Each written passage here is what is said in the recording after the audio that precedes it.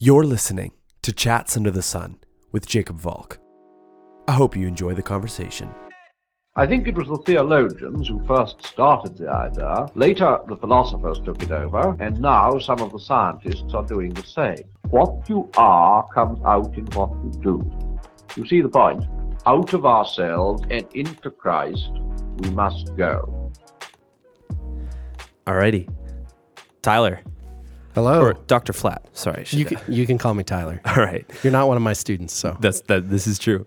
I'm trying to think where I first met you, and I think it was probably at the book, one of the reading book lectures things you give at the bookstore. Yep, that's right. What's the official title of those? Of the lectures? Yeah. That's a great question. I don't know. It is a wonderful thing that happens on our campus, though. They just recently redid our library. It's much nicer now.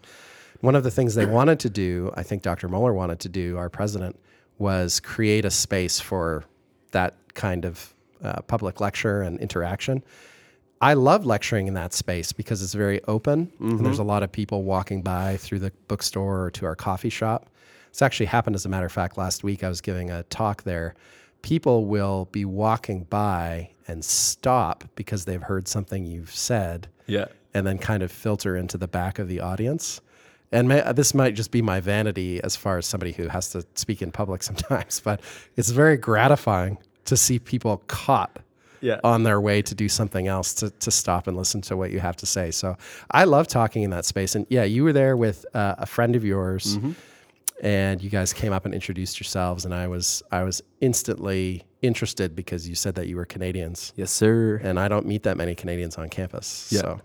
And then we ran into each other. We dialogued a little bit about doing this podcast on books and reading. And then I sort of had this weird double vision because I would have some friends of mine at Redeemer talk about a Dr. Flatt. And then I would sort of have this, there's a Dr. Flatt. And then it just never clicked for me what was going on until I started Googling properly. And it was like, there's two of them. Yes. And there's a Baptist one down here. And then another one at Redeemer, and that's your brother. Yes. So which some listeners will know who are Redeemers. Yeah, I have to clarify that I am Dr. T. Flatt, not Dr. K.N. Flatt, who is far more accomplished and intelligent in every way. He's also my older brother. He's 6 years older. Okay. So he's had his PhD quite a while longer than I have. As a matter of fact, I can't remember now off the top of my head in what year he became Dr. Flatt, but he was always destined to be Dr. Flatt. Even when we were kids, we used to talk about, his curiosity. And the famous thing in my family, his students will be amused to discover this. He taught himself how to subtract when he was really young. I can't remember exactly how young he was, but we often cite this as evidence for his incredible talents. I didn't do anything like that. I still don't know how to subtract, as a matter of fact.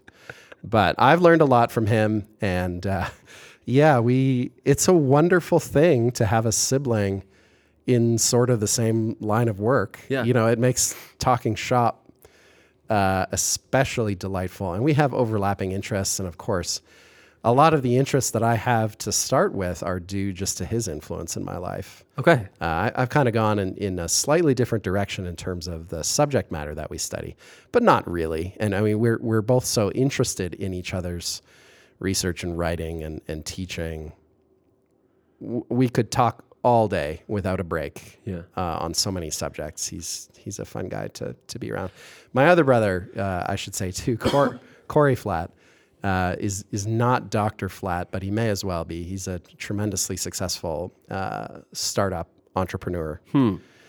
And man, I'm a little bit in awe of both of them. Hopefully they don't listen to this and get big heads, but they're a tremendous pair, those two. So okay, so then we were talking a little bit about this on the stairway up to this room. Tell me a little bit about your childhood. Like, what was the pathway that you took from whatever your childhood looked like up to these titles called doctor? Yeah, I think I had a pretty normal suburban childhood. I remember it being a very happy one. Our house was was a stable and nurturing place to be. Both of my parents loved to read, and reading from my very earliest memories was always just a frequent activity in my home. There were lots of books around. My parents themselves read to us from a very early age, and I think I probably can't credit that too much, just in terms of making this a normal, fun activity from my earliest years that I could share with my family. And my parents picked excellent books to read to us. I think we were read Tolkien and Lewis books, and I don't even remember exactly every individual book that we were read, and of course the Bible too. I was encouraged to read the Bible and given a Bible from a very young age, and began to explore it on my own. And I can't possibly even begin to fathom the many ways that God has used that to shape my life in every way, But yeah, our home was a very literate, consciously, deliberately literate one. And very grateful for that. And my brothers and I, when you have three siblings, relatively close in age, Corey's 3 years older than I am, and Kevin is 6 years older than I am. So there's kind of a nice even gap there. I don't know how intentional that was on the part of my parents, but that's how it happened. You're kind of natural playmates for one another. And both of my brothers have really live, active imaginations. And I think I do too. And so the games that we would play together, the stuff that we would talk about, we would go outside. There was a forest not far from our house, and we would just invent all kinds of scenarios and imaginary worlds that we would play in together. And because I was the youngest, if we were making up roles for each other, I usually got the worst and lowest ranked roles. But even then, when you're the youngest brother, you're just kind of happy to be included. Yeah. I still feel that way a lot of times. I'm just happy to be included when people are doing fun things. And Kevin especially, as the oldest brother, would sometimes sort of set the imaginative tone for whatever game we were playing. And his imagination was fired by things that he was reading in our home, European history and all sorts of interesting stories and tales. And so I think all of that made my childhood really full of all sorts of sparks of interest and life and color that I'm really grateful for. I just remember a tremendous sense of curiosity and delight in all sorts of things. And so my parents deserve enormous praise and credit for just creating an environment in which that could happen. And then the weird and wonderful nature of my brothers, had a lot to do with it. Did you guys go to school, or were you homeschooled? We went to public school. Okay. All three of us. Yeah, in Canada. Gotcha. Interesting. And then you mentioned to me your path took you to Waterloo? It did. Yeah. So there were a few reasons for that. One is Waterloo was sort of, there's a few large institutions in my hometown, it's Kitchener / Waterloo, that sort of twin cities in a sense, physically contiguous, administratively separate towns in southern Ontario. And my mother was a chemistry lab instructor. She's retired now, but she used to be a chemistry lab instructor at the University of Waterloo. Not faculty, but staff. But she loved that job, and a lot of her life was intertwined with campus life. And so when the time came for me to decide whether or not I wanted to pursue a university education, Waterloo was a natural choice. I could live at home. I could save a lot of money. I got a bit of a tuition discount because of my mother, which did not hurt at all, I can tell you. And it just so happened that Waterloo still has actually an incredible faculty in the field that attracted me most, which is classics. And I don't think I even appreciated when I applied to Waterloo how excellent their classics faculty is. I sort of discovered it later and understood at length how providential it was that is the place that I chose. Yeah. So why classics? What gravitated you? Because I have a bachelor in humanities and a minor in classics. Okay. And for me, the classics was mostly, Bible-ish. Bible or like Bible adjacent, I suppose. And philosophy could be too, I suppose. Yeah. So that's kind of what it was like as I was preparing to go to seminary. It was like that sort of made the most sense to me. But what seminary wasn't the road you were seeking after. So No, why not classics? at all. It's a bit of a mystery to me. I have to kind of reconstruct it. I have to sort of do research into the archaeology of my own brain to understand, how did I end up here? I think probably the kernel of it originally was just being really attracted by the historical and mythological stories that flow still through our culture from the classical world. So my daughter right now, she's beginning to learn some classical mythology. She's a toddler, she's 3. And you have to be careful.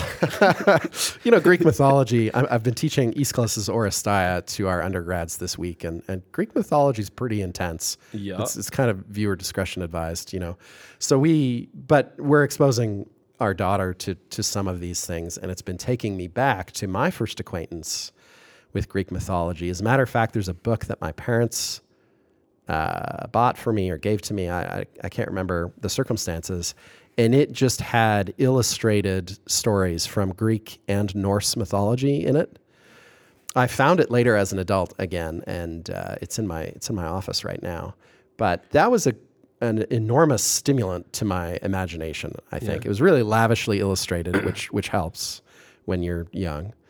And so I got attracted to those stories, which are strange and oddly compelling, and the kinds of stories you keep coming back to because you can tell, even as a kid, they're sort of impregnated with a kind of transcendental significance that you only ever sort of perceive out of the corner of your eye. It's sort of hard to articulate exactly.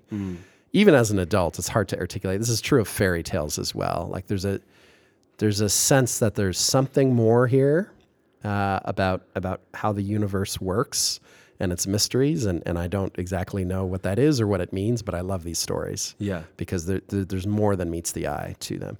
So that was part of it, and then I got really interested in Roman history, especially when I was an adolescent. And I remember I used to go to the public library all the time. This is another great argument for public libraries, as if we needed one. I used to go and get an atlas of Roman history out from the library repeatedly. Like I was probably the only one there who took that book out repeatedly. But I used to pore over those maps. I really loved maps from childhood. And so I started to realize, hey, it's not just mythology and interesting kind of legendary stories. Even the real stories of many different episodes in Greek and Roman history are so compelling on their own that was sufficient to drag me into it. And then once I first made contact kind of with the languages of the classical world, and especially the literature of the classical world, it was all over for me. That decided it. That decided the whole rest of the course of my life. I think it's interesting that you say that there's sort of Bible or theology adjacent. I think maybe that was part of it as well, in the sense that I was already exposed to a good deal of ancient history through reading the Old Testament in the Bible that my parents gave me. And I've always, this is a bit peculiar, I think, about me, I've always found it easier to understand the Old Testament than I have the New Testament. Now, just to be clear, I feel like I understand both of them. I need to in order to do the job that I have. But in the New Testament, of course, there are stories as well, but in the New Testament, there's a lot of abstract reasoning. There's a lot of argumentation and exhortation. And when I was a kid, I just gravitated initially much more towards the storytelling in the Old Testament. So I think the jump to classics was a short one in the sense that I was already immersed in the world of partly alien, partly very fresh and contemporary seeming kind of ancient events. That whole world just exercised a kind of spell over me. So I'm sure there were some other factors as well that I don't even remember anymore. But well, I'd love to eventually circle back around to the classics, but I'd like to finish the journey about how we ended up, how we're sitting at Southern, I guess. So after your undergrad, what was the rest of the academic path looking like? So already, I think in my first year of undergrad, I knew with certainty I'm going to go on and do a PhD. Okay. Because how did your parents feel about that? I don't know. That's a good question. Because was your brother already pursuing like kind of in that trajectory? At that point, I think he would already have been embarked on his master's degree. Okay. Yeah, at that point. So there's a little of a template. So he was going through it, and that helped me to be able to see at close hand. Okay, this is what that life is. This sort of looks like. Maybe the most important figure in helping me understand that is we actually had a family friend who was an academic, who was one of my father's professors when he was a university student. And he was the first member of his family to go to university, which was a big deal. And he had a history professor who was just an incredible dynamo in the classroom. His name was Dr. Werner Packel. And you can still read his books. He's passed away now a number of years, but he wrote some great books, did some good research, but it was in the classroom that he shone. And he would visit our house. He would come over to see my dad. It was one of those teacher-pupil relationships that endures for decades, even after college is done. And he was a wonderful, lively guy. He had white hair, sort of looked like Einstein a little bit, big bushy white eyebrows, and he would get a twinkle in his eye when he told funny and entertaining stories, which was all the time. So he would come over when we were kids, and every time he came over, he would drop off some of his old history textbooks and kind of cast-offs from his library. And that, I know, had a huge influence on Kevin's life. I mean, Kevin's a historian, in large part, I think, because of that influence. And on my life, too. I got some of those hand-me-down books. Some of them I only got when Kevin was done with them. But his life also, we looked at this guy and we thought, this guy's a master storyteller. It's just so engaging and fun to be around him. He has a sense of kind of the grand sweep of the Western tradition.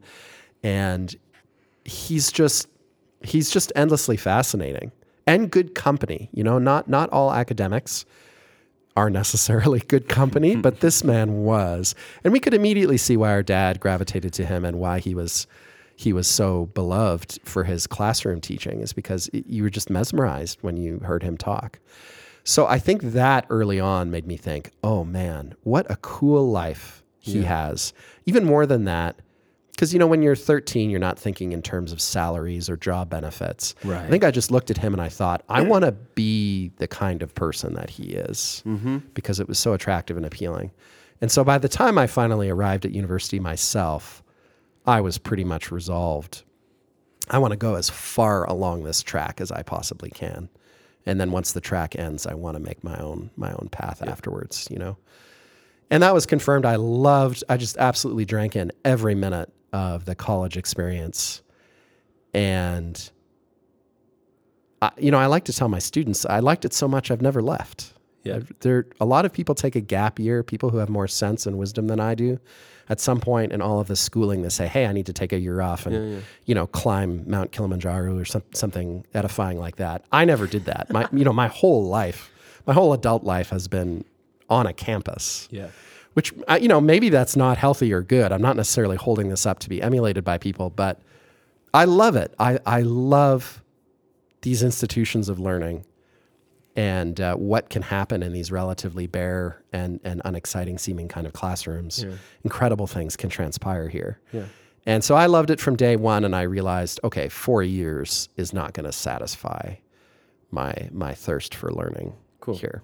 So then master's, where and with what? I did my master's degree at the University of Toronto. Okay, U of T. At U of T, that's right, in classics.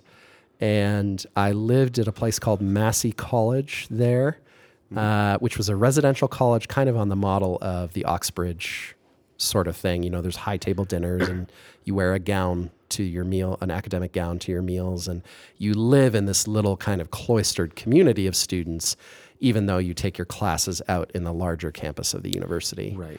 Is it a little bit like the colleges at Cambridge? Yeah, it's like that. Same? Okay. That's right. Yeah, it's intended to be. And that's a marvelous institution. The master of the college, when I was there, John Fraser, who's still a really dear friend of mine, was a wonderful man who himself, for me, kind of embodied warmth, curiosity, storytelling, generosity, goodness. And so that was a really formative experience for me too. Not to mention the classics department at U of T, which gave me so much. They were very patient with me.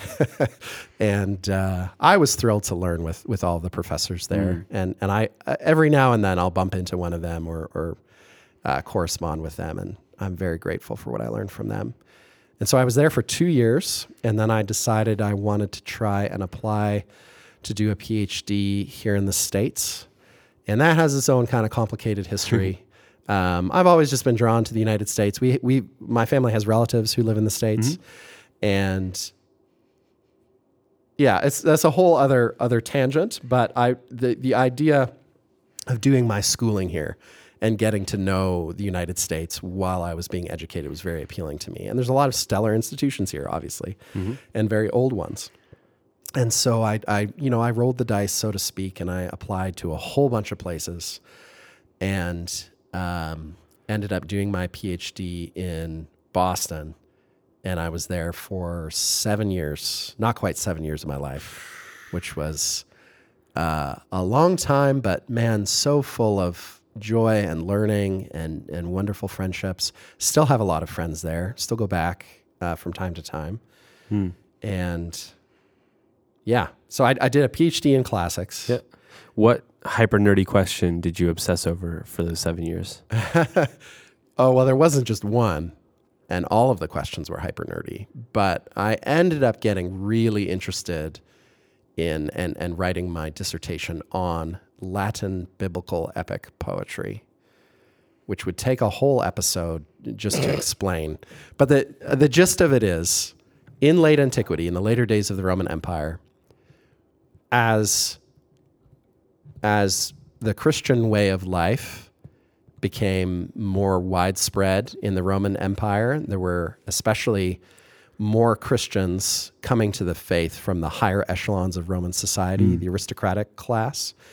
There was a kind of spontaneous drive to produce Christian-themed literature that could kind of compete in quality and scope with the already then kind of classic canon of great literature.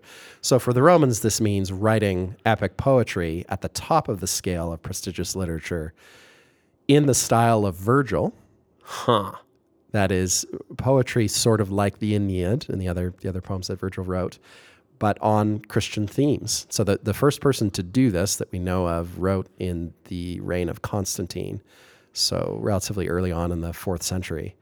And I got really interested. There's a whole chain of poets after that one who followed and tinkered with this art form and tried to kind of use epic as a vehicle to talk about and to ornament Christian doctrine.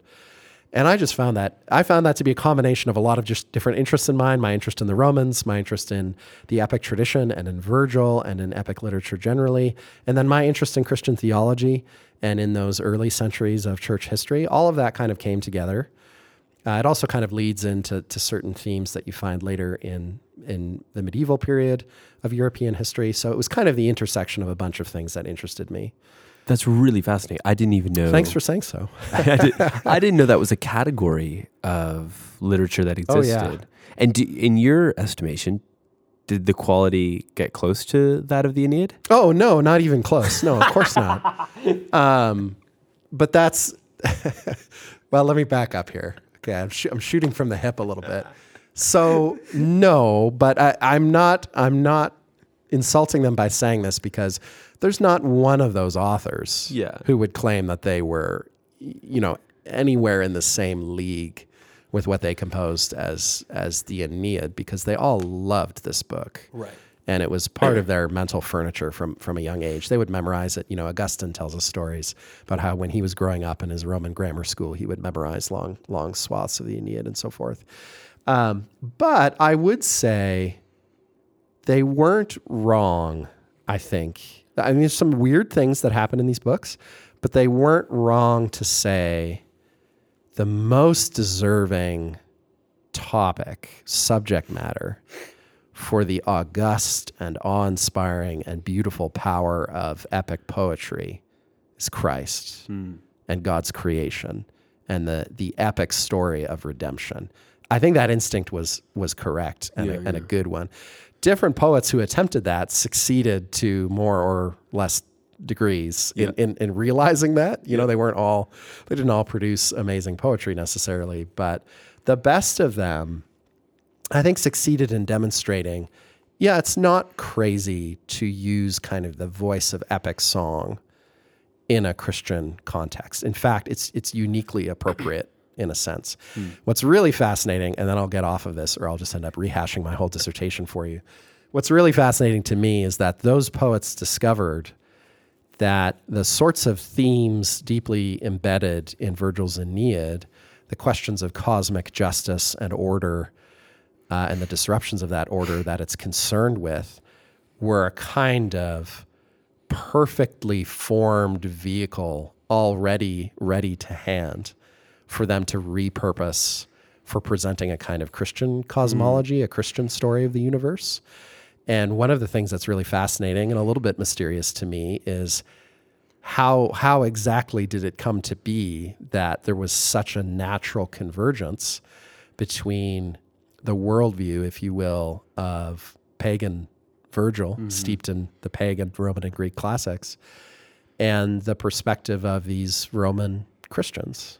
Obviously, there's some shared cultural property there, but in some ways, the Christian vision of reality is really radically different, right? Of course, from its pagan predecessors in the Roman Empire. And so the fact that those things could kind of come together more seamlessly than one would have expected is fascinating to me. And in essence, that's the question I wanted to answer is, how was this possible?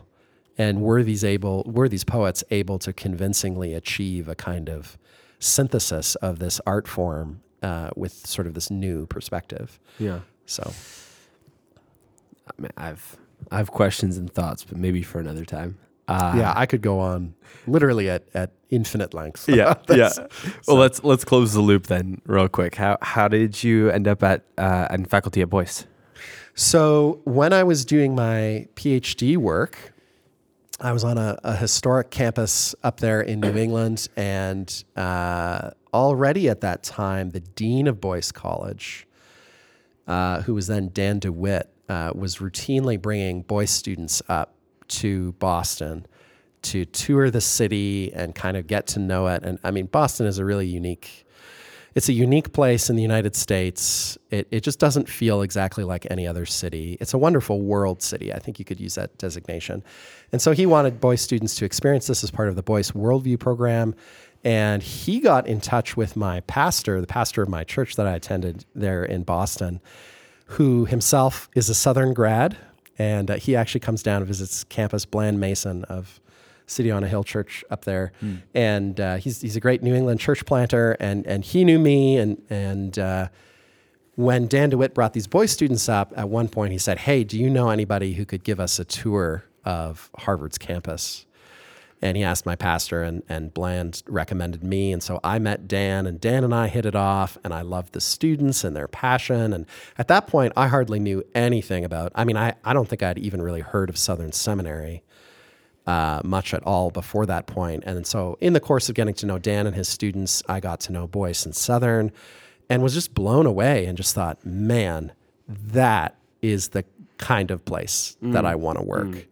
And then eventually over time, it went from that's the kind of place I want to work to, no, that's specifically the place where I want to work. And very fortunately, this is a huge blessing in my life. It's hard to overstate. As I was coming to the end of my PhD studies, which is an anxious time because the job market, this is a while ago, but even then the job market was terrible for people graduating with a PhD in the humanities. There's very few jobs and a ton of very talented competition. Absolutely. And a lot of people spend a lot of many disheartening years on the job market. It's a whole difficult world. But I was spared having to go through all of that because it just so happened that Boyce had a humanities opening, was looking to hire somebody onto the humanities program at just that time.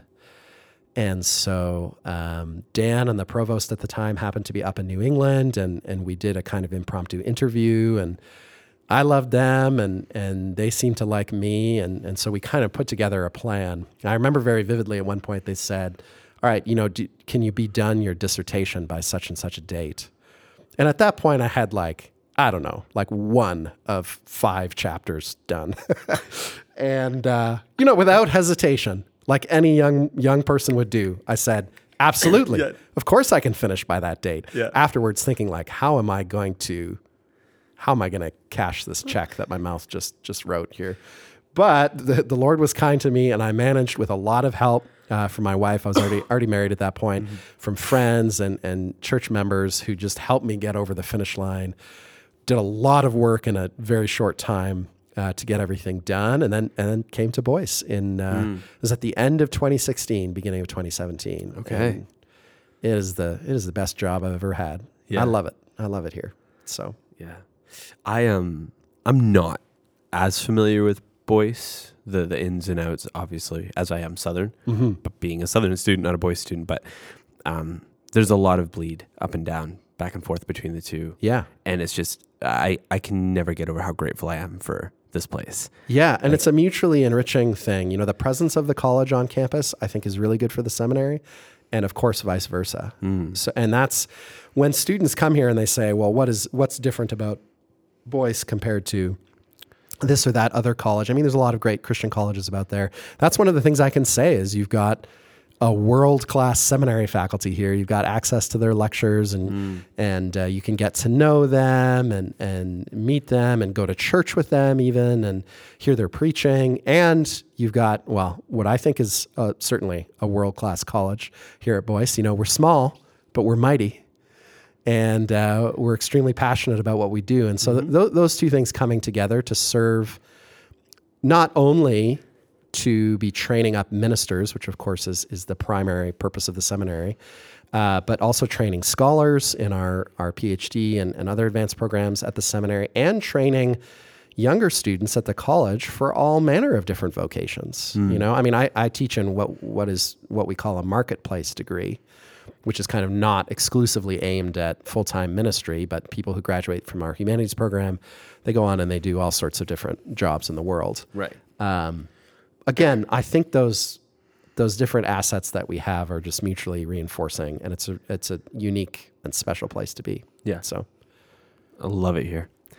So most of this conversation, sort of now going back to the topic, I suppose, came out of that lecture that you gave on reading. And I basically have a shotgun shell of who, what, where, when, why, how.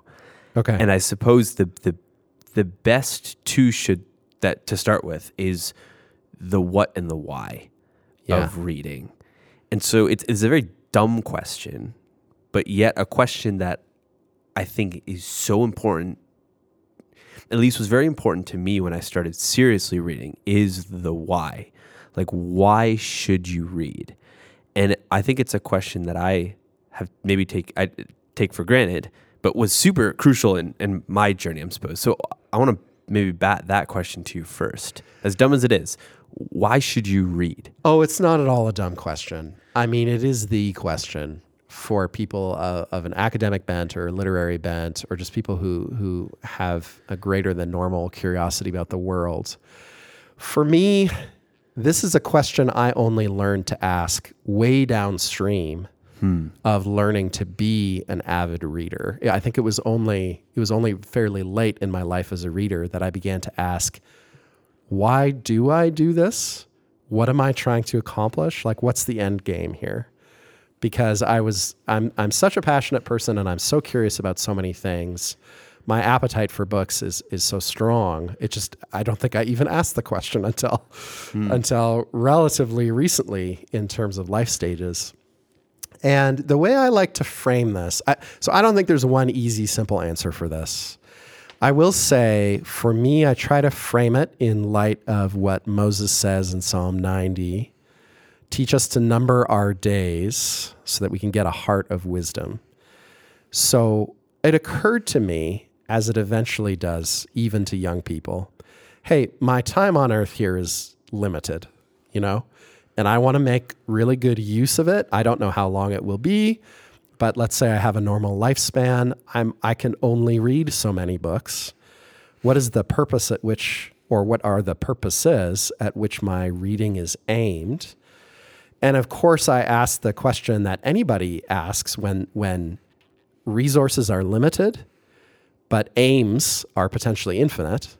How am I going to allocate my limited resources of time and attention? I've got to prioritize. It's essentially a kind of economic decision, right? But with spiritual implications. And I think it's important to come to the realization that the day of your death is going to find unopened volumes on your bedside table. We don't know how long we have, each one of us individually. All we can do is try to pursue reading projects that are looped in, that are not floating free off by themselves, kind of devoid of larger purpose, but that are looped in on some level to the larger purpose of our lives. So I think to some extent, asking, why do I read, is just a subspecies of the question, why do I do anything? Why do I choose to do anything? And for Christians who are committed to a biblical view of life, the answer is the same as for every other question, which is to glorify God and enjoy him forever. That's the purpose of my life. That's the overarching purpose of every tiny thing I do, down to brushing my teeth every night. So how does reading fit into that scheme? And that doesn't finish answering the question. We could give it a kind of pat Christian answer and say, oh, well, it's to glorify God. Sure, but how does my reading actually glorify God? And again, I think the answer is complicated because, and this has helped me to sift through and categorize systematically the kinds of reading that I do, because not all reading is the same sort of activity. Reading a historical account is quite a different sort of occupation for your time and your mind and your heart than reading a compelling novel or a collection of poetry or a how-to manual on how to run your fish pond. These are all formally speaking the same activity, but they differ greatly in terms of how your mind and your heart are engaged. So for me, it was a key thing to recognize not all of my different ways of reading are aimed at the same purposes. Let me begin to try naming explicitly to myself, what am I aiming at when I pick up a book of poetry and meditate on this particular way that words are structured to illuminate a particular topic in metaphor and simile and images? Like, what I sort of start at the end of the process and reverse engineer it and say, what is that doing to me? Why do I like it? And am I right to value it? And I suppose in some cases, the answer might be no. I think there are kinds of reading which maybe are hard to justify in moral terms, one way or the other. I'm not going to give examples because I don't want to send anyone's conscience into kind of a tailspin of needless anxiety here. I do try to look at the different ways that I read, the different kinds of things I read, and ask, have I thought consciously about why I'm doing this and about how it contributes to my pursuit of goodness and beauty and truth, and ultimately my pursuit of God himself and the knowledge of God, particularly in Jesus, in the person of Jesus, who is goodness with a capital G, truth with a capital T, and beauty with a capital B, incarnate. That is who and what he is, right? And for some kinds of literature, that's easier to answer than others. If I'm reading a theological treatise, right, I don't have to travel a great distance to answer that question. I want to learn about God. This book or this professor, this author is helping me understand the attributes of God or God's working in history. Bingo, done, right? It is harder, I think, with, actually the fields in which I teach, in history and in literature. It's initially not as obvious, I think, to say, what is my reading of this novel or this poem contribute to the things I care about most? And again, there's a lot of complexity here. So I could say, hey, and I'll take a real example from my life. I try to make sure there's a regular part of my reading diet that's focused on family life. that has to do with learning how to be a good husband, a good godly husband, learning how to be a good godly, loving, caring father to my daughter, and thinking about what family is, biblically speaking, what a healthy family life looks like, all that stuff. I try to make sure there's always some element in my diet of that. I actually think the analogy of diet is pretty useful here. We all need a range of certain kind of nutrients and minerals and things. And for me, that's one of them. I need to be stimulated to think consciously about my family life so that it doesn't just fall into natural habits that I haven't really examined. Because, if you have a spouse or a child, there's all kinds of natural habits you can fall into that are really not good in the long term for you or for your family. So I look at that, but it's not so simple as, man, the only things that conduce to my being a good husband and father are books I read about being a husband and father. Right. It would be crazy to exclude the novels that I read, the poetry that I read, the theological treatises about God's attributes, whatever. All of those things in different ways there's no one part of ourselves that's just totally detached from all the rest. Our minds and our hearts are a unity, right? So with each thing that I read and with the proportions in my diet of these different nutrients and minerals, I try to weigh and balance different priorities in the light of the fact that my time on earth is limited and strategy is a necessity. At the same time, I don't plan out every possible little detail of what I'm going to read. And I try consciously to leave room for God's providence in bringing things unexpectedly to my attention. Mm-hmm. And I could tell you stories of so many wonderful, life-changing things I've read that drifted across my desk like on the breeze that I wasn't looking for, didn't even know existed.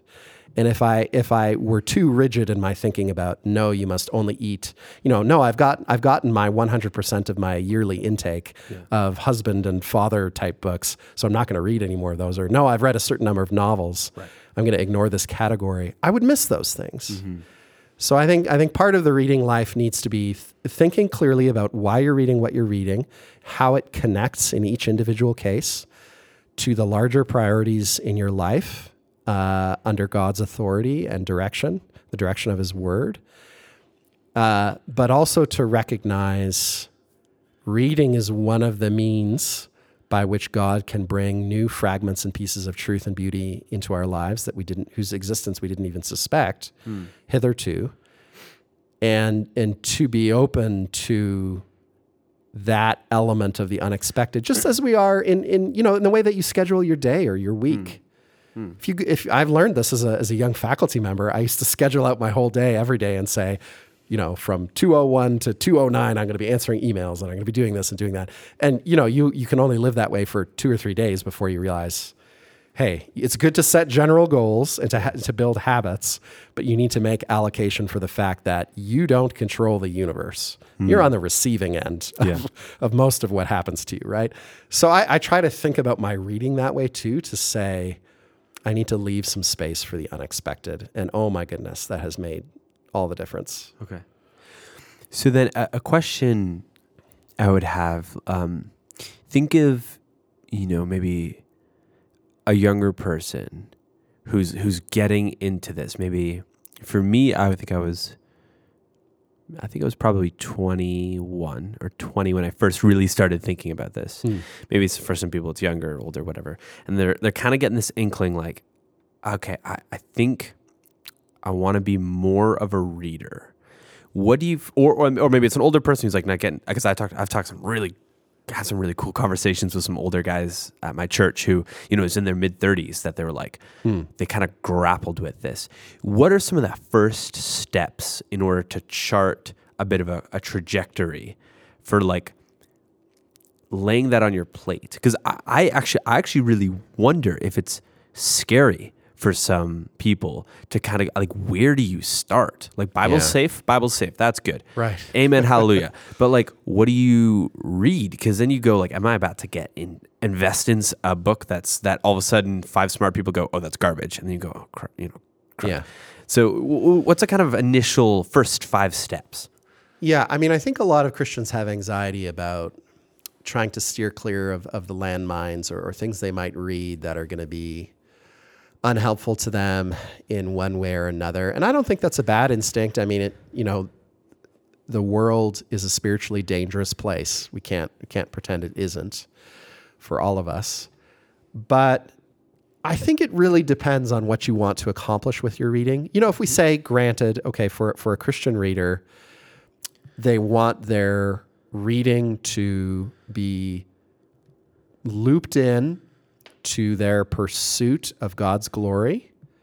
They want it to help and not to hinder their ability to love their neighbor well as themselves.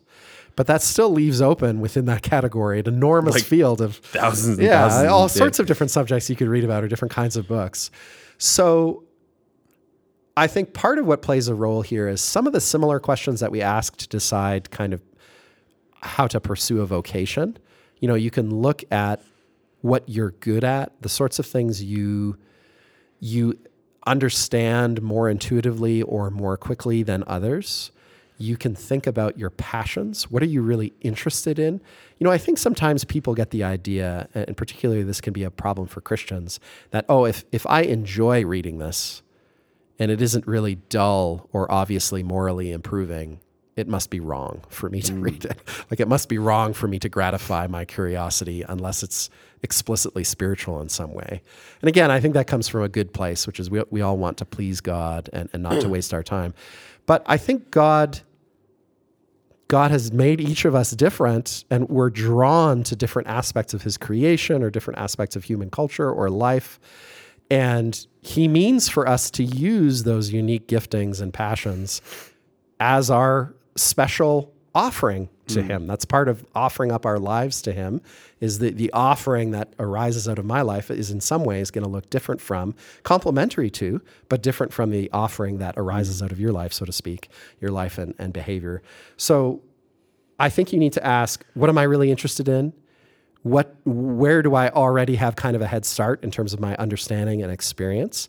And then also, what is going to reinforce and complement opportunities to be useful and a blessing to other people?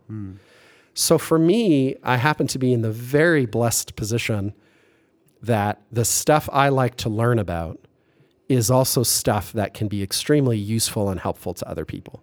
So I can go ahead of them, our younger brothers and sisters, let's say, and learn a bunch of stuff that I can then synthesize like a bee gathering flowers and making honey to feed and nourish them in their own vocations and their own walks. But I think even if your interests are more esoteric, or, let's say you're really interested in geology, just to pick a random topic, knowledge of geology is useful for so many different kinds of human endeavor, right? Like geologists actually are very useful people. And that requires a tolerance for really technical detail and taking in some huge facts about how the earth is built and structured and all these different things. And there's any number of ways that your interest in geology and in reading about rocks could be turned to the service and blessing of other people, and at the same time glorify God as you embody and spread knowledge of how creation works, So I think really whatever the subject is, however it can be used, you can find a path in your reading.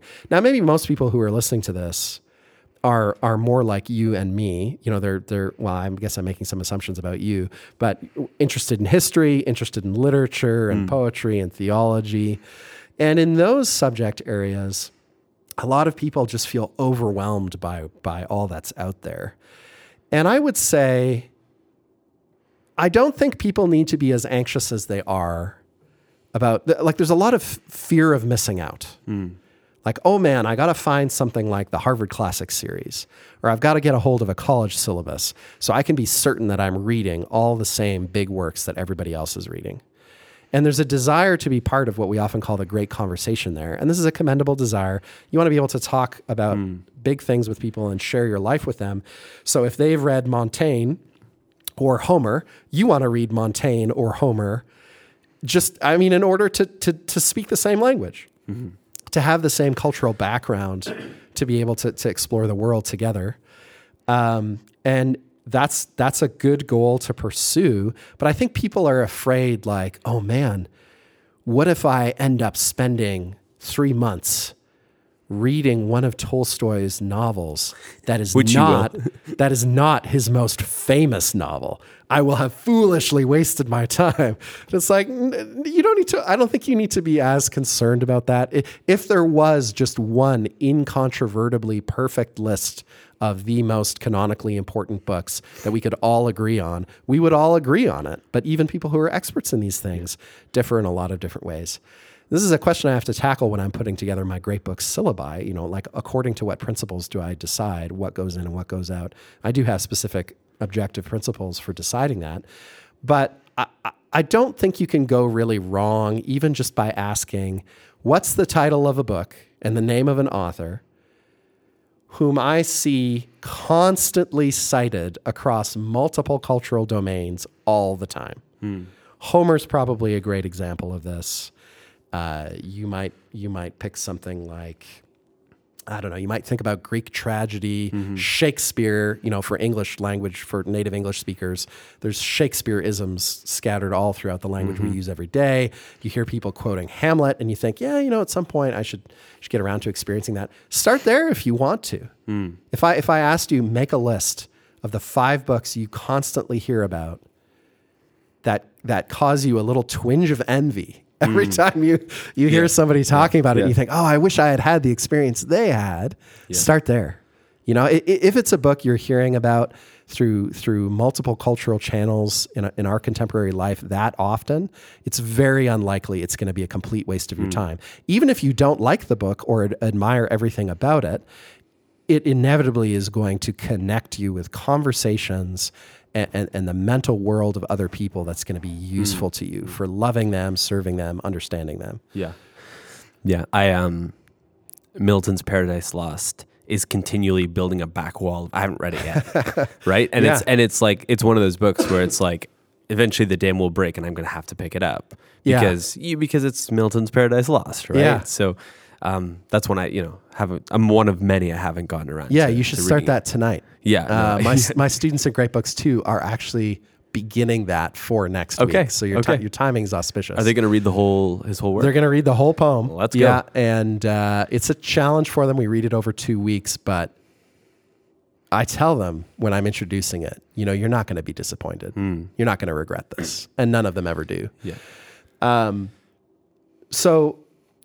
Yeah, I mean, start there. You know, if you're listening to this and you think, man, I don't know what to read, start with Paradise Lost. Really? If you've read Paradise Lost, go read Dante. Read the Divine Comedy. If you've read Dante, go read Virgil's Aeneid. If you've read Virgil's Aeneid, read a bunch of Greek tragedies. If you've read a bunch of Greek tragedies, go read some of Shakespeare's comedies and then watch performed productions of them. Yeah. I could go on bouncing around our vast tradition, right?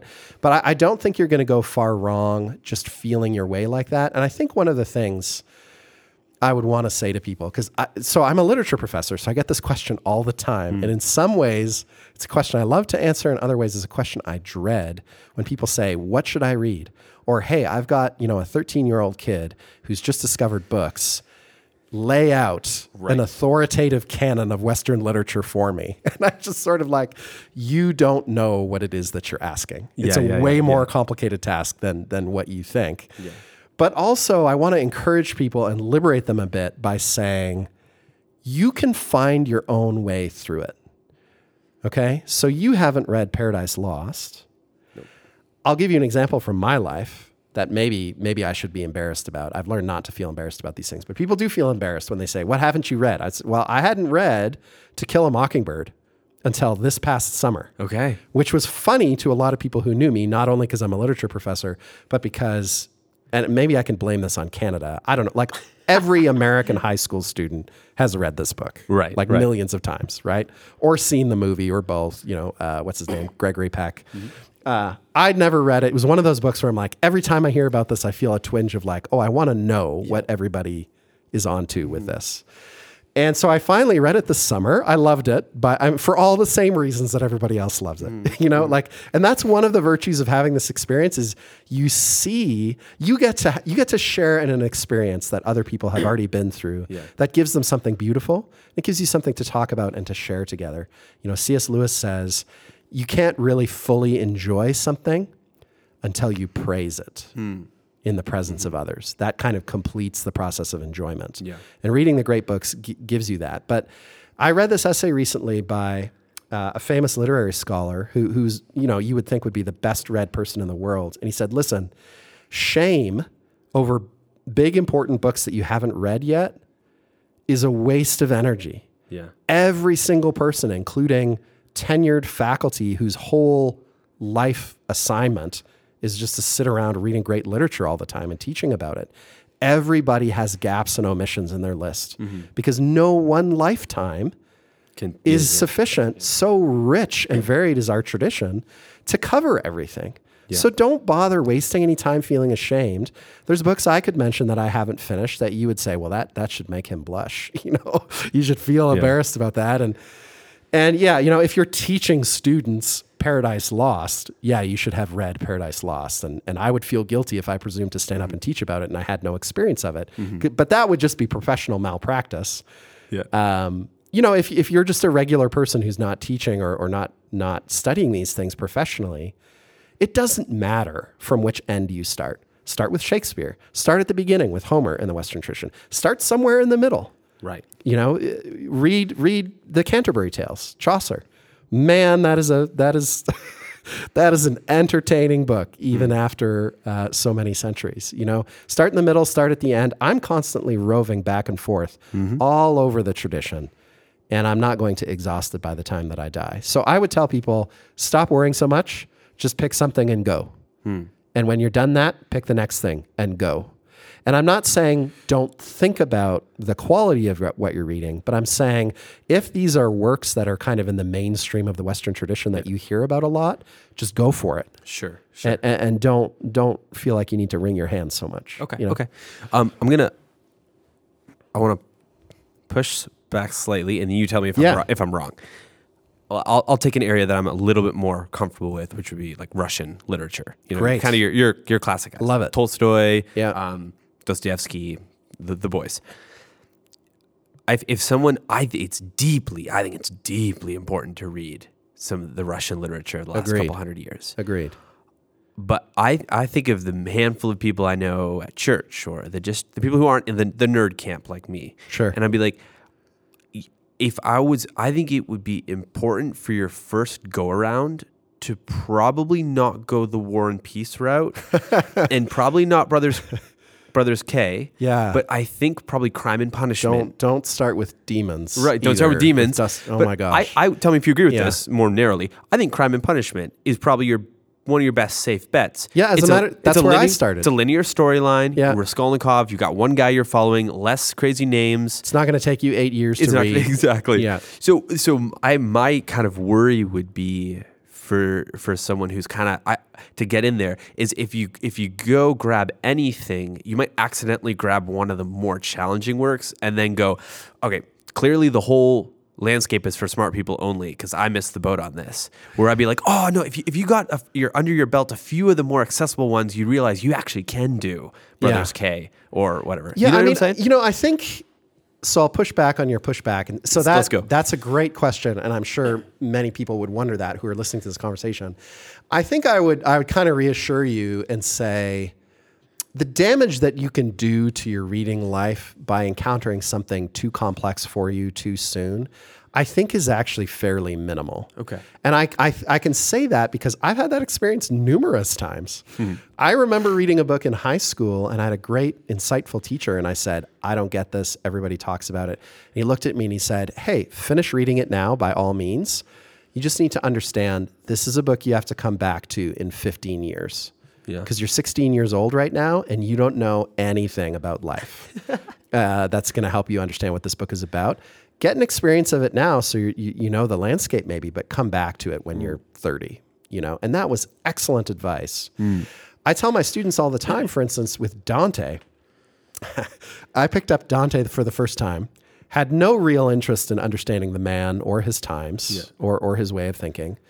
Had not done any preparatory. I really had no idea what the Divine Comedy was about or how it functioned. Read the first few cantos of it, literally threw it across my room in disgust. I didn't pick it up again for a long time. And this is funny to me because I teach it now every semester, like on a regular basis. I love it. It's become a whole part of my life on so many levels. But the first time I encountered it, I wasn't ready for it. I was full of foolish presumption. I thought, now I'm not saying it's wrong to jump into a book without preparation. You don't need to prepare to read a book necessarily.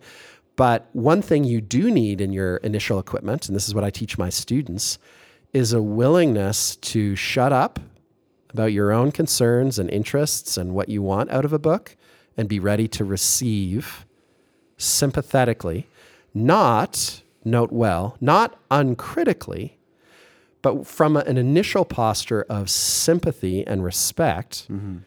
That should be your most important preparation for encountering a new book. You should be ready to be patient. You should be ready to push through a lack of understanding or some confusion, and to give a particular author time in his or her own way and style to tell you what he wants to tell you in the context of the work of art that he's created. And that's a discipline that I often compare with my students to the way that we approach other people. If you approach another person, our college students are meeting new students all the time. I say, if you meet some new student in the cafeteria, you have a 10-minute conversation with them and you decide, wow, he said something incredibly rude and insensitive because he doesn't know that I'm going through X struggle in my life. This person's obviously a jerk and I want nothing to do with him. We know what to call that, right? You're being a judgmental fool. You're not learning another person on their own terms. You're not showing them patience and kindness. You're not showing them any of the patience and kindness that you would want shown to yourself. So the way that we're taught by the scriptures to love our neighbors, I think, is the way that we should encounter books. This idea, by the way, is not original to me. You can call it ethical reading if you want. That's what we call it at Boyce. Treat a new book the way you treat a new person. Yeah, that's good. Are we never to pass judgments on the behavior of other people? No, of course not. There are people you should avoid in life, right? And there are books you should avoid and reject. But you're not going to be basing that decision on knowledge and patient investigation if you reject a book as quickly as I did Dante. You've got to be ready to listen to what they've got to say on their own terms in order to earn the right to make an evaluation of their quality. You don't have the right to make an evaluation of their quality until you've read them, quite frankly. Yeah. So here's a question. I'm not quite sure how to phrase it as a question per se, but it's a relationship between competence or confidence in ideas and how much you've read or researched on it. And that question exists in many different domains. And it's something that I wrestle with a lot because I have a maxim that people have heard on this podcast many times that I resolve to never have a serious opinion on anything that I haven't read at least one book. And it served me pretty well. So I just learned, hey, how about shut up about economics until you've read an economics textbook. Shut up about this and this. So, and it's been a good guiding principle.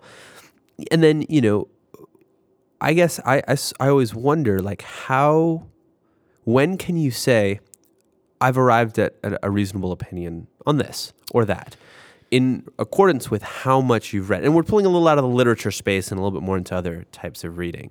But do you have any principles that have kind of oriented you with that kind of conversation? Yeah, I mean, the problem is there's no objective measure to say, now that I've read 3 books about the history of the Communist Party in China, I'm qualified to make pronouncements on the mind of President Xi, right? Like, yeah. Maybe not, or maybe so.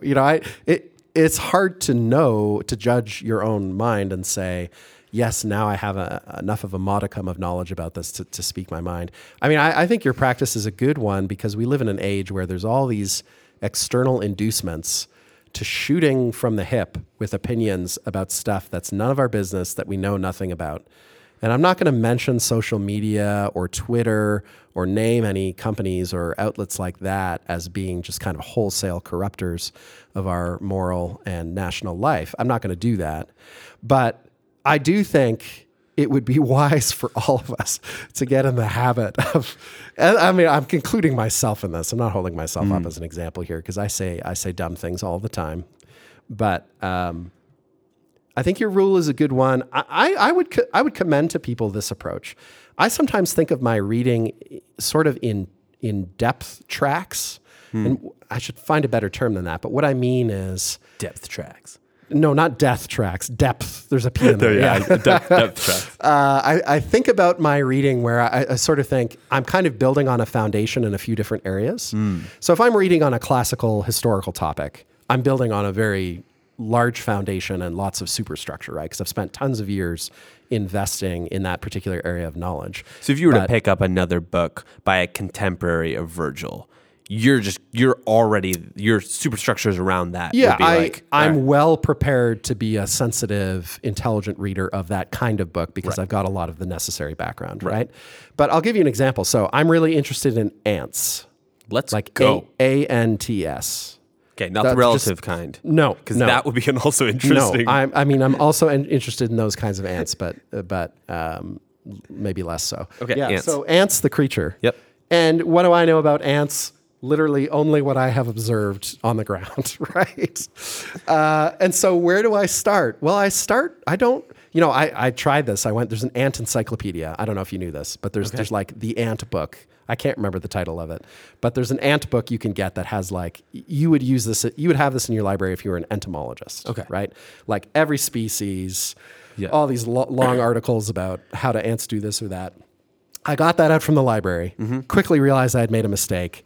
I just lack the scientific foundation to make sense of most of what I'm reading. Okay. So instead, I'm going to start with a popular level scientific book about the world of ants. There's this great guy, what is his name? I think E.O. Wilson is his name, who's like an ant man. Yeah, he's like the most famous ant man in American science. And he's written some popular level books about ants and how they function and stuff. So, I'm going to start there.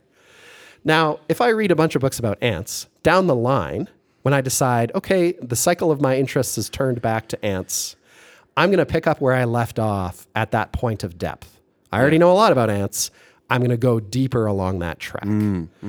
But maybe I decide, hey, I'm really interested in geology just because I go hiking in the hills of Kentucky, let's say. I want to know more about these crazy rock formations I see. Again, I'm not a scientist, so I'm not going to buy like a super technical textbook.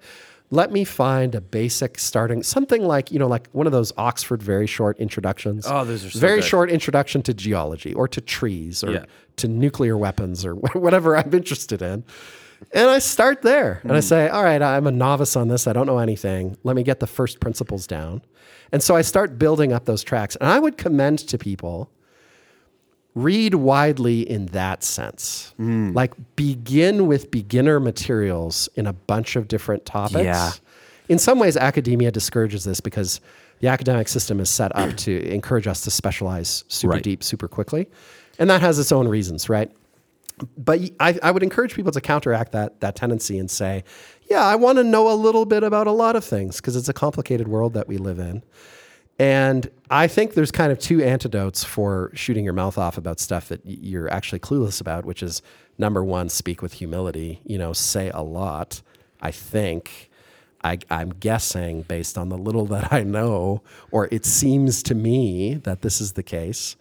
And also seek out people for whom your area of beginner reading is actually their area of special knowledge. And there are people like this all around us. I'm trying to think of, we had a plumbing issue in my house recently.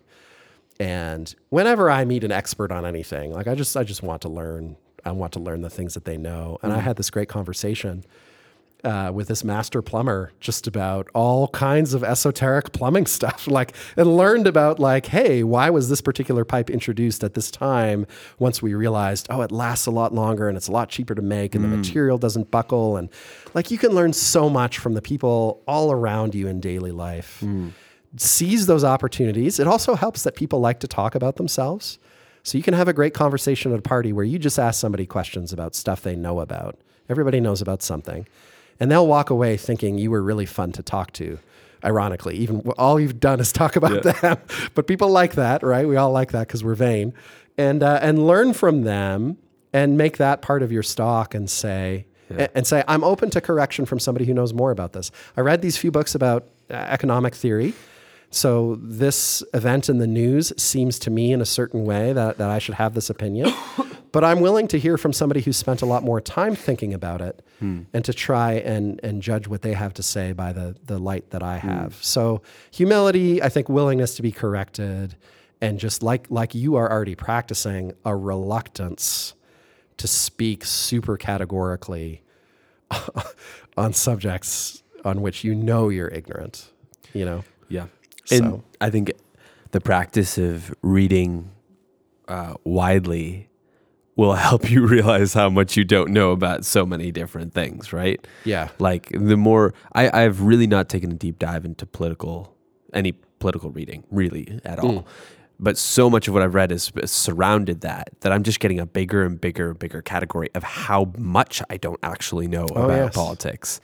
And all of us are in that boat with one thing or another, and I think it's good just to practice the phrase that I heard you say, which is practice saying to people in real life situations, I don't feel like I know enough about this to express an opinion, an informed opinion. Yeah. Like just the practice of teaching yourself to say that publicly is probably very healthy for all of us, because it is tempting when someone else has an opinion.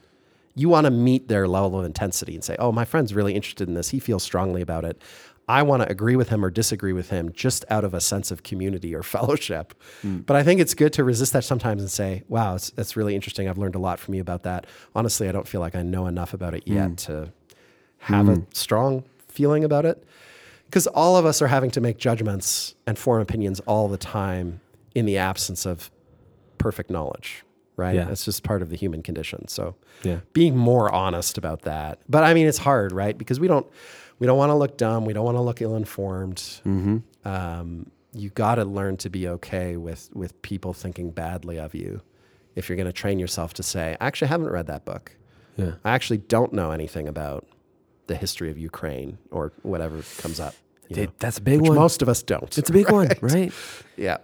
I mean, again, not to make this too, I think that's a very good example of it, where it's like, I know nothing about the geopolitical tensions between Russia and Ukraine over the last 100 years. Zip.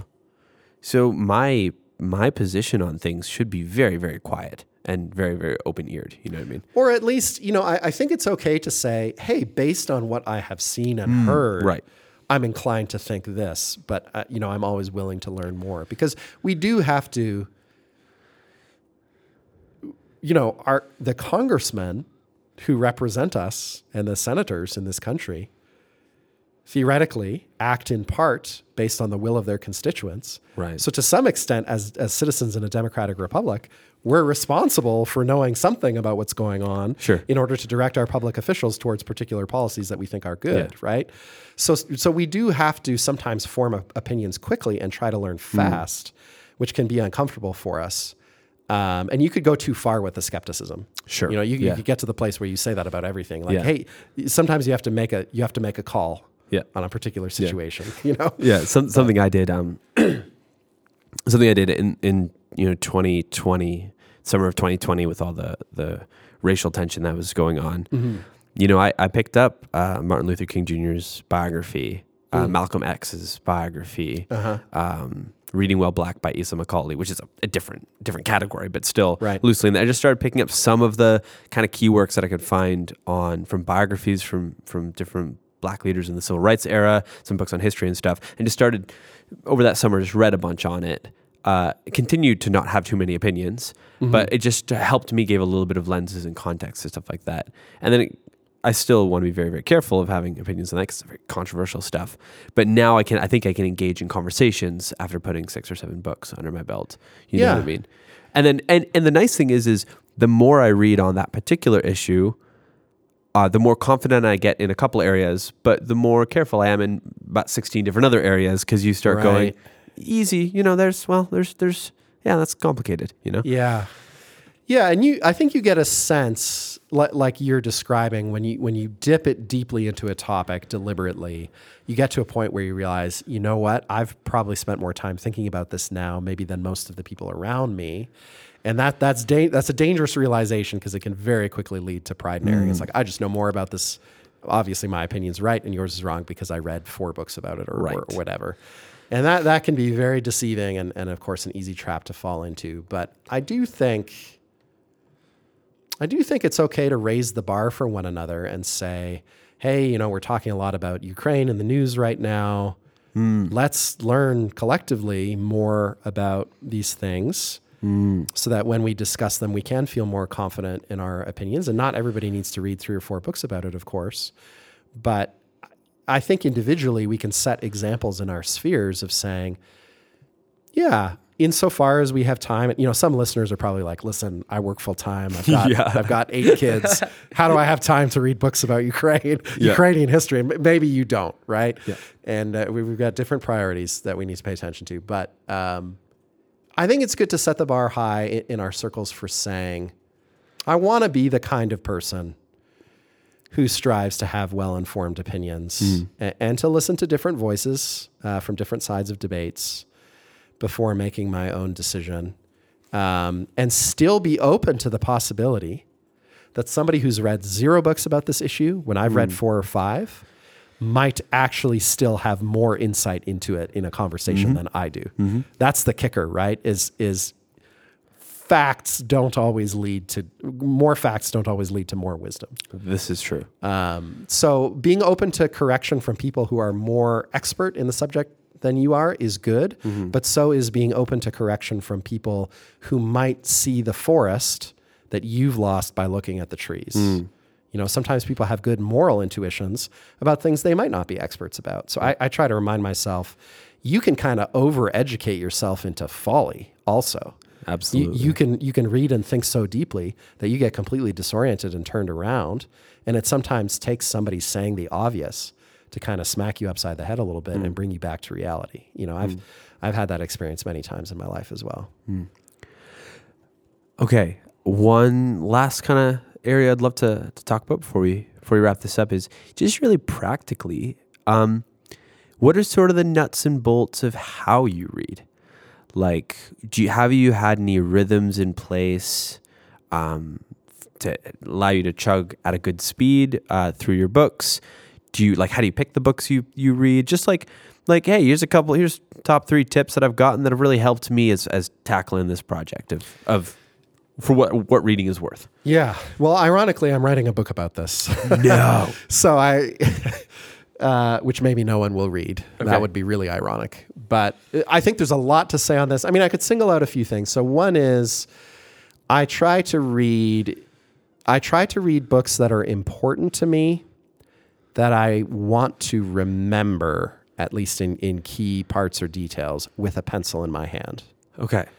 I buy inexpensive paperbacks for this reason. I also buy a lot of books used. I don't invest a lot in the physical quality of my books, precisely so that I can feel okay using them up. Not just using them, but using them up.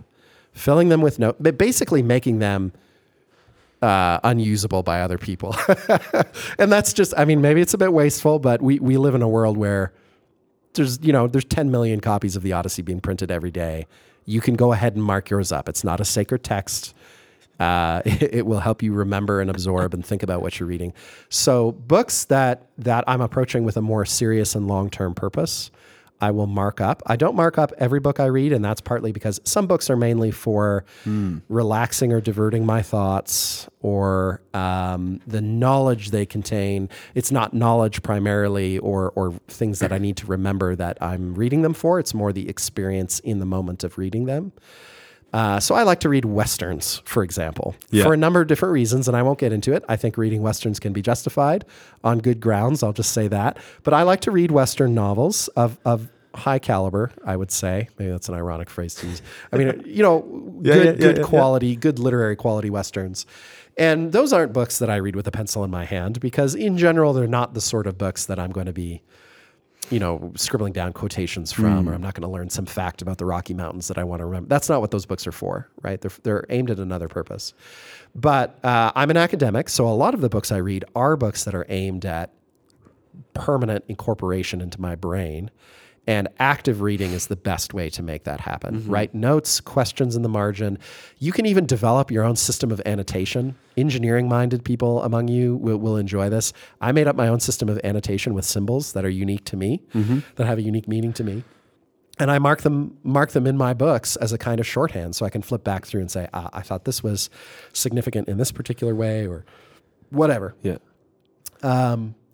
Audiobooks. I would commend this to your audience. So some people are very down on audiobooks, or they're very skeptical about it. Those people would be known as wrong. Yeah, I don't really understand where the hostility is coming from.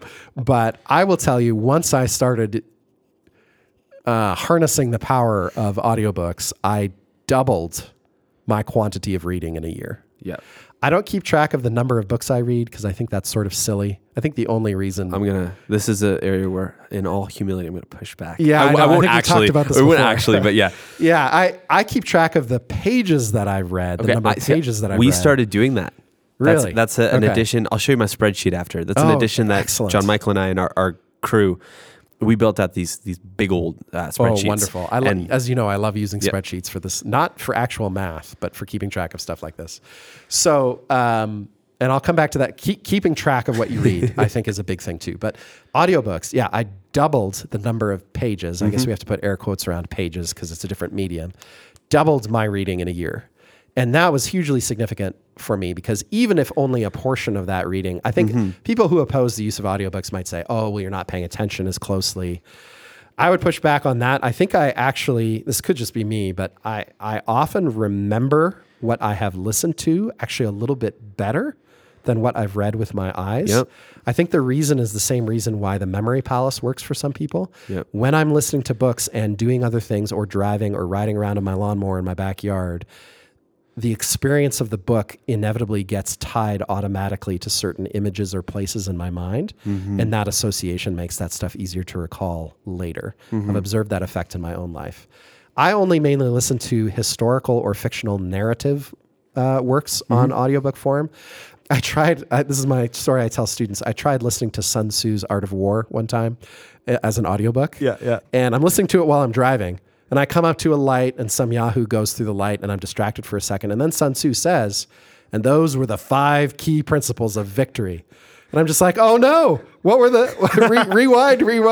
Yeah. I missed the 5 key principles of victory. So like really abstract or conceptual books are not good for me to listen on audiobook.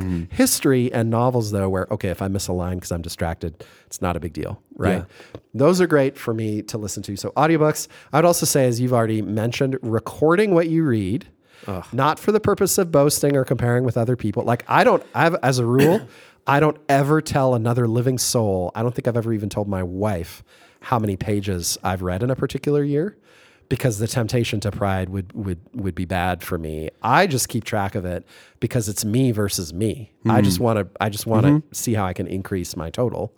But even then, quantity and quality don't always go together. So I don't think that's the only thing you need to think about. But keep a record of what you read and any associated information. Even writing comments or little 3-line reviews of the books that you read is a helpful practice.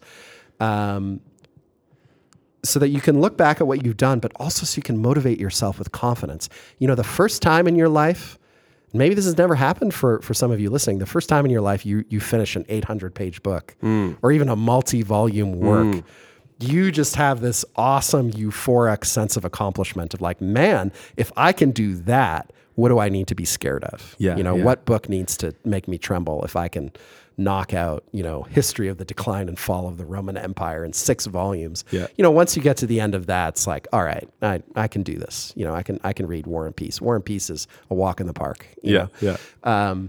So you build up confidence doing that, but also I subscribe to the very basic human wisdom of when it comes to habits.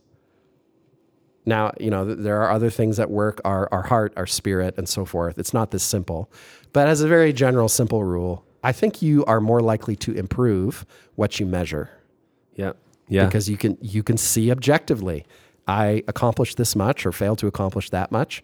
So I need to think about what am I going to change to try and increase this particular habit, And again, there's other factors that are involved in that. It's not just all willpower, but measuring really helps me keep track of what I'm doing. It makes me, I'll tell you this. I started doing this with films recently. I now keep track of every movie I watch. And I give it a rating, like Siskel and Ebert. Yep. And I write a little comment. I have a spreadsheet for this as well. Yep. And you know what I've discovered?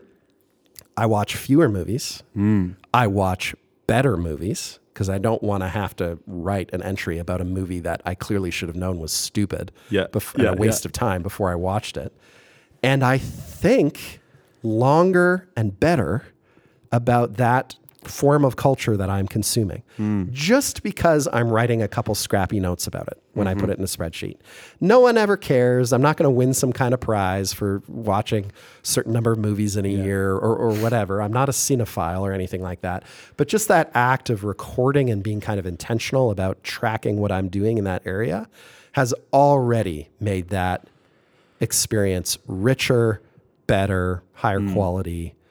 And it's made me more conscious and more careful, I think, about not wasting my time on stuff that doesn't further one of my aims in life. I think the recording too is so helpful for the momentum side of things. Because if you go recording and you start to get the rhythm, you go, okay, let's see. I really do have to read 30 pages a day in order to meet that kind of goal I'm setting. Right. And then you say, hey, we're going to knuckle down. We're going to do this 30 pages a day. Lets you build the momentum of keep clocking through the book and not like have a book on your bookshelf that you feel guilty at every single time you get up because it's been 3 weeks. You know what I mean? Yeah. And guilt is something I struggle with about reading because I'm an academic. I own a lot of books. There's a lot of books on my list and I never end up doing the amount of reading I think I can do. Part of this is ironically, given my profession, I'm actually a really slow reader. Okay. So I tell this to students to comfort them because some of them are slow readers too. And there's ways of working around this, but I have mainly found that I need to be led by a more powerful motive than guilt to appreciate and finish and slog through an important book.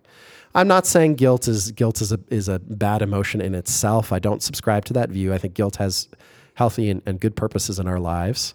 But when I'm undertaking something that I don't have to undertake, it's not a moral obligation for me to read To Kill a Mockingbird, in the same sense that it might be a moral obligation for me to read something else. I think, hey, you know what? I was going to tackle that this season, didn't get around to it. Other things intervened. Let's review. Is it really worth me devoting time to this, or was it just a passing impulse?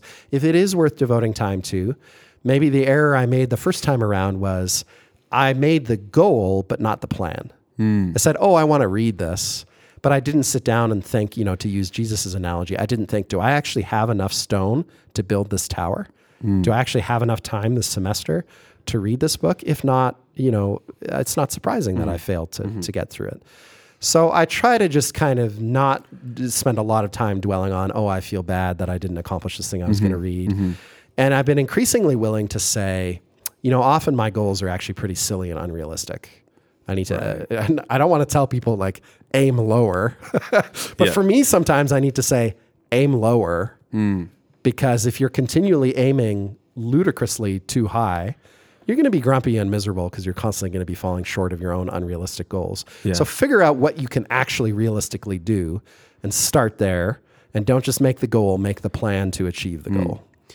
I've talked to some friends too who we've been encouraging each other, like, think about the kind of well-read person you want to be a decade from now and reverse engineer. I'm not going to get through the Western canon first ever. Right. Second of all, much of it in the next few years. Yeah. But if I go, what does 36-year-old Jacob want to be? Yeah. And then go, well, let's just see, 50 high-quality canon, like the Great Conversation books would be really great. Okay, 50.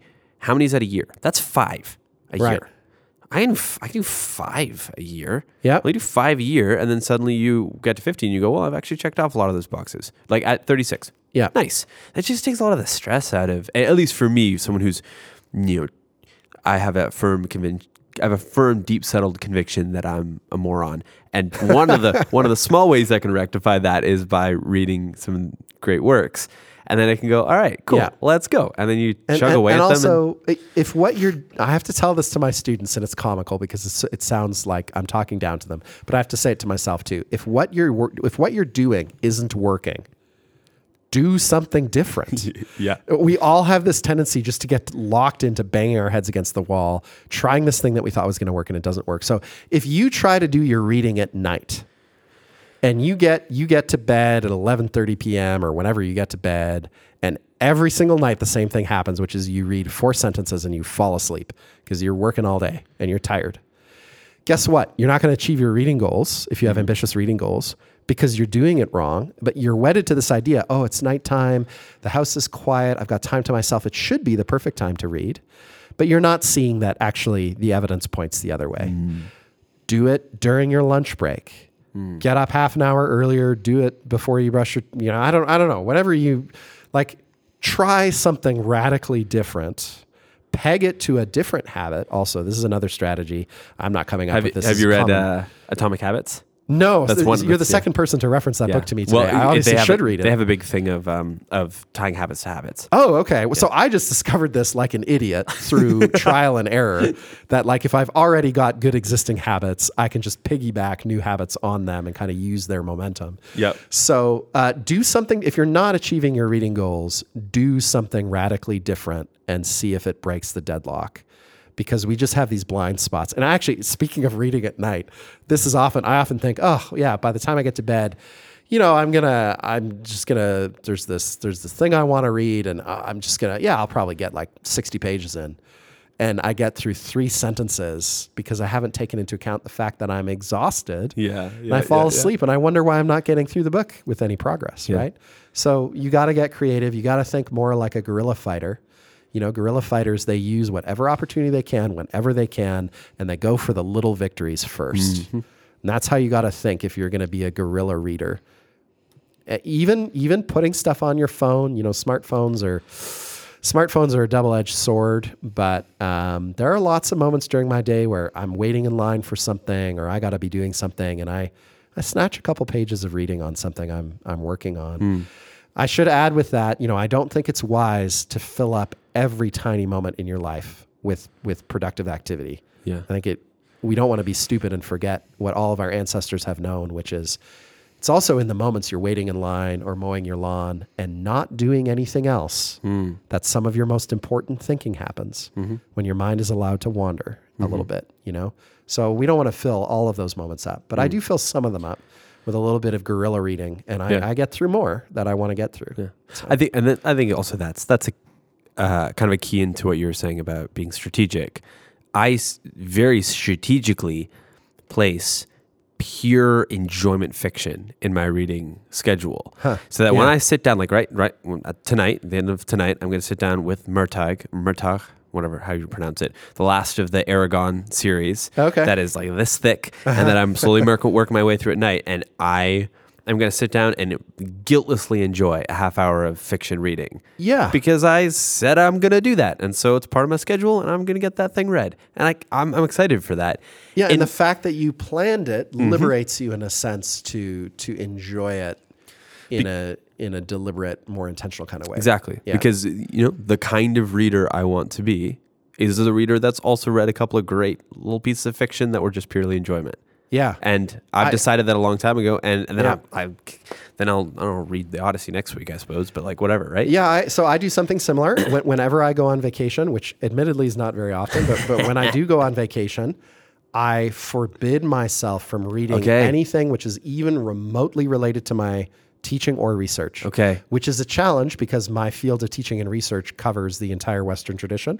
So I've got to pick things that are really out there. Yeah. Ants. Yep. Actually, you may laugh, but sometimes, that's what I've taken on vacation. And that has been a great break for my mind. And also, this is a new thing I'm doing during the semesters when I'm teaching, because my whole life rotates around a college schedule. During the semesters, often my nighttime reading, when I do nighttime reading, is somehow teaching or research related, because it's a convenient time for me to get a little bit in, except Friday nights. Okay. Friday nights and often Saturday nights, what I've started doing is put the books away that have to have some connection to my work, even if I enjoy them. And I enjoy almost everything that I read for work. So it's not like drudgery for me anyway. But put that aside out of principle and read something totally unrelated for sheer pleasure. So right now, I'm reading, what's it called? It's a history of the Apollo program of moon landings.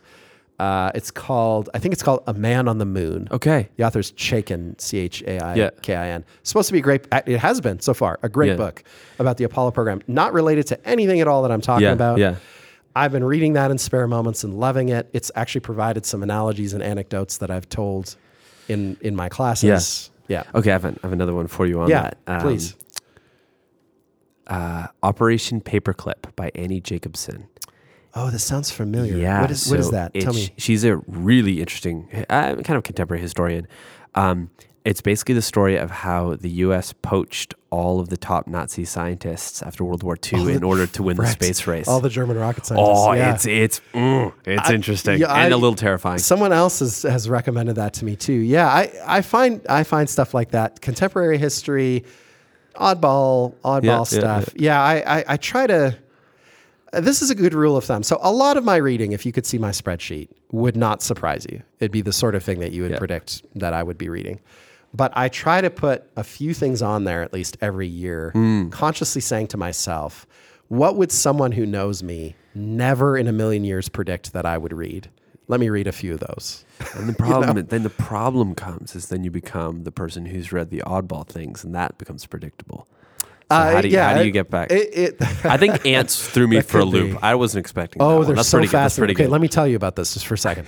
So there's this American scientist who pioneered a method of making hard casts of the inside of ant colonies, which is actually kind of a difficult engineering problem. How do you make a physical representation of the internal structure of an ant colony when it's buried underground? Yeah. And how do you hook this up to your scientific work? And I'm forgetting this guy's name at the moment. Maybe we can put it in the description so people can buy this guy's book because he deserves it. I think he's passed away now, actually, but his estate deserves it. Yeah. A lot of a fair bit of it is technical. I don't really understand some of what he's saying about ant behavior and so on, but it's fascinating and it's totally bonkers.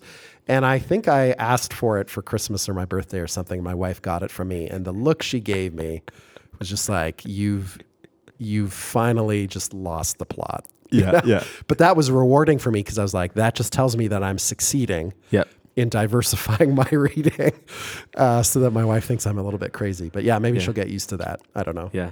It's fun. And it's so, I read a book, one of the guys on the podcast that I do recommended it. It's called Super Mario, How Nintendo Conquered America. Interesting. It's just the history of Nintendo. Wildly interesting. And in a shocking turn of events, the author, I think it's Jeff Bryant, I forget. Incredible writer. Just littering it with little classic references that if you know, you know. Right. Like I was just doubled over laughing at, he'll just make a little Odyssey, a little Odysseus reference and just doot, in this ostensibly 80s, 90s Western history book. And you're like, yeah. It's a complete charming surprise. And now I know actually a relatively decent amount about how Nintendo, the business practices of Nintendo in the early 2000s around the Wii. Yeah, That's and great. This is the thing, when you're reading about human beings and the things that they do. Okay, so on one level, you're learning about Nintendo and the video gaming industry and all these different sorts of things. But any kind of study of human behavior like that, whether or not it calls itself a study of human behavior, is going to enrich and expand your kind of vicarious experience of different ways of living and different ways of thinking about reality around you. Because the whole world of video games is pretty new. It's a pretty new thing in human history, right? So there's gonna be unexpectedly profound and beautiful realizations that come out of even the most unlikely places. Like I've had some moments when reading about ants of just kind of transcendent happiness of like, this is the most incredible thing I've ever heard of. Yeah. And it's happening under my feet all the time. And I had no idea. Now maybe that's a silly example, but that's valuable to me because as I would say to my 3-year-old, who made the ants and whose character at some level do these things about them reflect. And I mean, creation is so incredibly complex. I'm not saying that you can read a book about ants and just easily derive like 5 theological principles from this. I don't think it's quite that easy necessarily, but cultivating a sense of wonder for the physical creation, maybe you're not interested in ants, but surely there is some part of the physical world that interests you, and you can learn unexpectedly deep and profound things in unlikely places. So that's a fantastic place to end this. Dr. Tyler Flatt, this was a great conversation. Thank you. Hey, I've had a great time. Thanks for having me. I really appreciate you listening to this episode. If you found this conversation impactful and you want to make more of these interviews happen, you can buy me a coffee at buymeacoffee.com/chatsunderthesun. Every dollar I get over there goes right back into gas money and equipment costs and all the other things that go into running a podcast. If you want to keep up to date with the podcast and other projects I have going on, hit me up on Instagram at @itsthevalk. Once again, thank you for listening.